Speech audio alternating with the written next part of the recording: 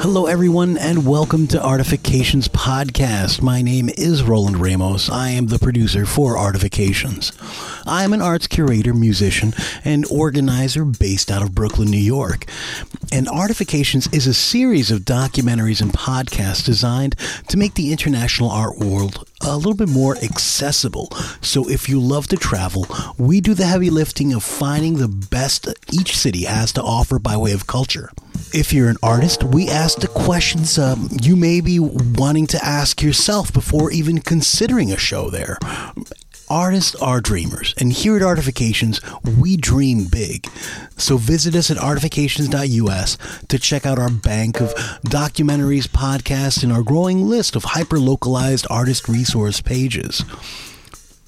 This week's guest is Carrie MaKenna. Carrie is a Denver artist who I met over at 40 Arts West when I was investigating a bit more on the scene in 40 Arts West. It was a comparison with the River North Arts District, the result of which was a documentary that you can find at artifications.us. Here's a quick Kickstarter update. It's launching on March 9th, goes for 36 days, and we're raising $1,500 for an editor for the next 3 documentaries exploring 3 distinct areas. And everything is in our show notes. We want to get you on as an associate producer, an executive producer. We just want to produce something beautiful. With your help, we can do that. After the interview, we're going to be launching the first of a 10-part series. This first part is titled, How to Know If Curating is Right for You. This idea came out of a discussion I had with a loved one in a car and going down the Garden District in New Orleans. Please take a moment and check out that documentary at artifications.us as well. It came about like this. You do great lectures. Why don't you make a podcast out of it? And I thought to myself, you should probably take some of your own medicine. So I put together this list of 10 things that I could speak about with some kind of authority, amassed over past 10, 15 years of working with artists in all kinds of situations from all over the world. I'm really excited to talk about various subjects today, but I want to start properly by introducing Carrie MaKenna. Carrie is a talented Denver artist. Her canvas work is highly textured with pronounced color fields, creating bold shapes. And we will soon find out that art is only part of her practice. See the original documentary at artifications.us. We're here with Carrie MaKenna, and you're coming out of 40 West Arts District in Denver. Now, is that in Denver or outside of Denver? We are in the Denver metropolitan area, but we are technically in the city of Lakewood, which is just west of Denver. Now, the city of Lakewood, that actually works in partnership with a couple other organizations to make 40 West work. In fact, it's 40 West, Lakewood, and this other organization. And, I know that we can talk about that. That's not actually what we're here to talk about. We're here to talk about you as an artist. So thank you so much for joining, us for a couple minutes here. And I noticed that you have a master's degree. Where did you end up going for your master's? I took a master's degree in counseling psychology and art therapy at the Naropa University in Boulder, Colorado. Fascinating. And has there been much of a call for you to use psychology in your art? There's always a use for psychology everywhere. True. The more we understand each other, the better that we'll be doing. How would you say that manifests in your particular art? Now, I can see your art, but this is an audio. There are a lot of bold, boisterous colors, and there's a lot of fields and texture. So, in this, where does the psychology, do you feel it comes out in your art?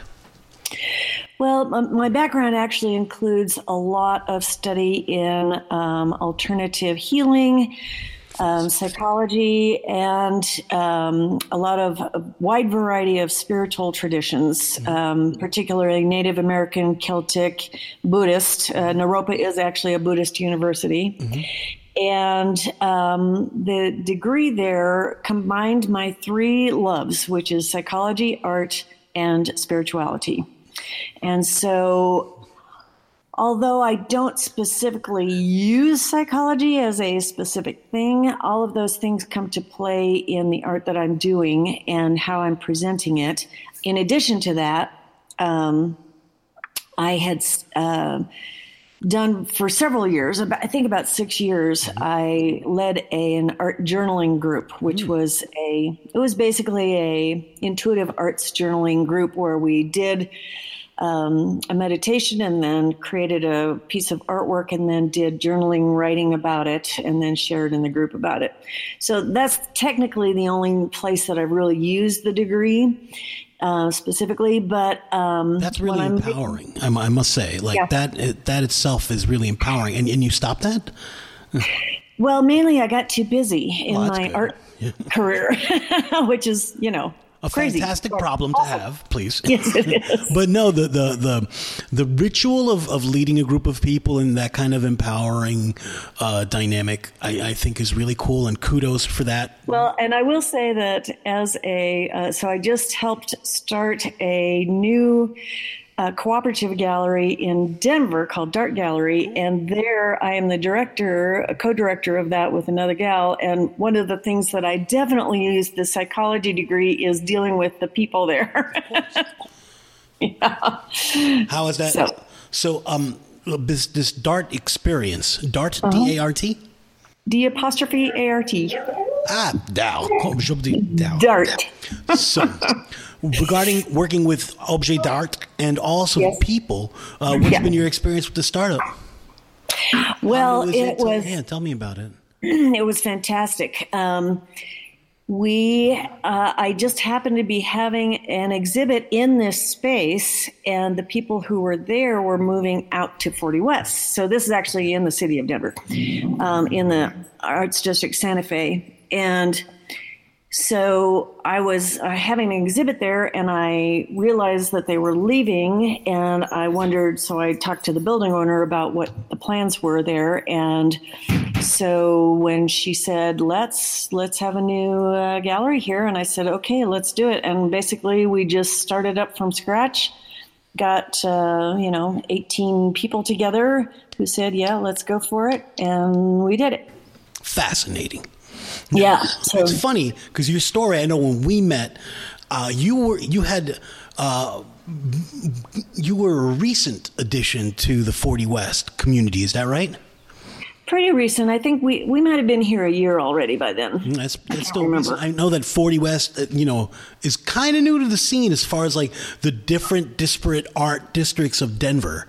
Yeah. And you ended up it's really funny. I want to acknowledge that I met you in 40 West, and because it was like the new, and you ended up with a gallery and the old 18 artists in Santa Fe, which I had, and that's beautiful. That's art. That's art. It's like, well, it's Denver, and I will say this is a specific to Denver kind of situation where we have all of these cooperative galleries. There are at least 10 operating in the Denver metro area. And so it's in the space where Dart is, we're the newest. We're just coming up. We just celebrated a year and a half there. And the oldest shares space there with us, which is 40 years old. Last year they celebrated their 40th anniversary, the year that we were starting up. Okay, so wait a second. What's the address of it? 900 Santa Fe Drive. So it's right next to the 905 building? 910 Arts is right next to us. Yeah, okay, so... That's the studios. Yeah, and the 40th anniversary show was with... Spark Gallery. Yeah, and it was... And Pirate over here. I was there. I saw the show. I saw the 40th anniversary show. Yeah. So Pirate is right across from me here in 40 West. Pirate is right across from here in 40 West. And then we opened the brand newest cooperative gallery in Santa Fe Drive right next to the other 40-year celebratory group, Spark Gallery. Yeah. Okay. Okay, so beautiful two spaces. Separate things in two separate places, but kind of the same everywhere I go. Well, thank you for being the organizing force, or one of the organizing forces behind that. I wanted to just touch upon that infrastructure or ecology that we were inferring to of Denver. There are cooperative galleries, and it's great to know that there's so many cooperative galleries in the area. Now, as far as that ecosystem, the feeder system, the cooperative galleries host the new artists, which move on to private galleries, the museum. Nope, we just keep going. What kind of happened early on 40 years ago was that the commercial galleries couldn't handle and didn't want to handle all of the artists in Denver. For some reason, Denver kind of became a hotbed of independent artists. Yeah. And so 40 years ago, these two cooperative galleries, Pirate and Spark, started up, mainly because there wasn't room for them in the commercial galleries. Since then all of these others have sprung up, and Denver really is a hotbed of cooperative artist galleries basically doing it for themselves. Yeah, and we love that. And sometimes, somebody winds up in a commercial gallery, but basically most people have just continued for 40 years doing this. And it works. The ecosystem works. Yeah. And that speaks to the strength of the collective Denver art energy. There are so many little districts that are actually, pretty lauded, from Cherry to Santa Fe to Rhino, and I see that each one of them are going through their own individual changes. They have their different places of the life cycle. Now, I know we met at 40 West, and can you tell me about what's been your experience there? Is it able to accommodate the artists that need to find space? There is never enough affordable studio space in Denver Metro or anywhere else, I think. So the system that I think you were referring to before is in Colorado, we have this Certified Creative District program. And 40 West is one of them, as well as Santa Fe Arts District. I think Rhino is starting to become one. I don't know if they are yet or not. But all over Colorado, there's these certified creative districts that once you get certified, you have to be contiguous, meaning you have to be able to walk around in it. You can't just call a whole city a creative district. You have to be within a certain period or space so that people can get around in it.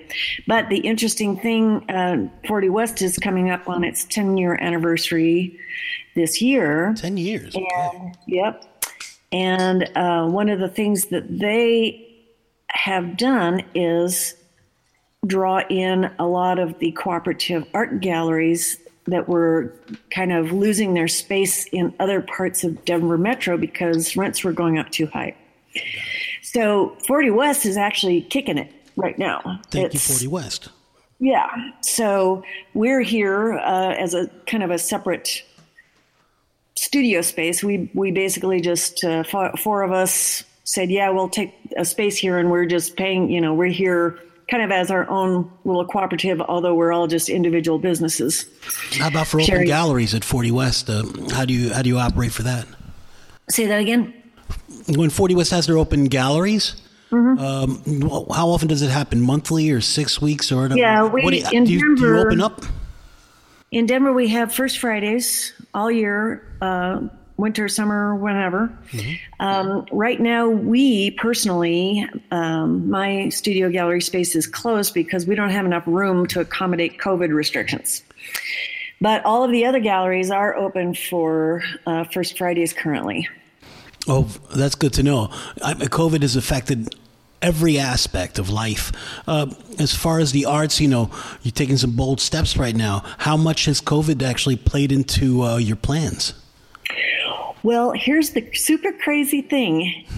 Pretty much all the arts and artists in Denver, except for the performing arts, have been doing really, really well during this time. And I think it's partly, there's several contributing factors. One is people aren't spending money on travel or going out or going to concerts or whatever else they would normally do. And they've been buying art. Another piece of that is people are redecorating their houses because they got nothing else to do. And so they're buying art. So it's been kind of a crazy phenomenon since last probably summer that most places are saying that art sales are up over last year, over 2019. Now, what about on the physical space? The physical spaces there. How has COVID affected trafficking into openings and such like that? Well, it's slow, but I think it's good because people are there really to look at the art. It's not, sometimes it can be kind of just a party, a thing to go do. But the people who are coming around are really coming to look at the art instead of just go out and have something to do. So I think that actually is a positive difference. So it's fewer people, but the people who are coming really want to be there. That's good. Yeah, I know that Santa Fe on First Fridays is notorious for it's serious partying. Yeah. Which has not been happening at all. Like we aren't having First Friday on Santa Fe Drive at all since COVID started.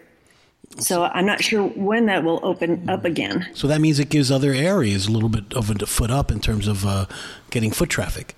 But it must also it must affect the Santa Fe sales or something in some way. No. This is the crazy part. I'm telling you, everywhere across the arts, the visual arts, sales are up over 2019. And, not for every individual artist, but in general, down on Santa Fe, even though we're not having First Fridays, the people who are coming around really want to come around, look at the art, are buying the art. So it really hasn't affected a thing. Are First Fridays still active in other creative districts?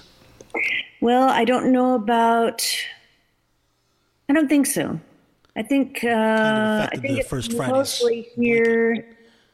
Well, I don't think other. I actually don't really know because I'm not around those other places, but I'm pretty sure that 40 West is one of the ones that's actually having more activity than others. Well, Denver has a lot of space, and so yeah. I'm really happy to hear that the space that is Denver can accommodate the arts community at this time. Yeah.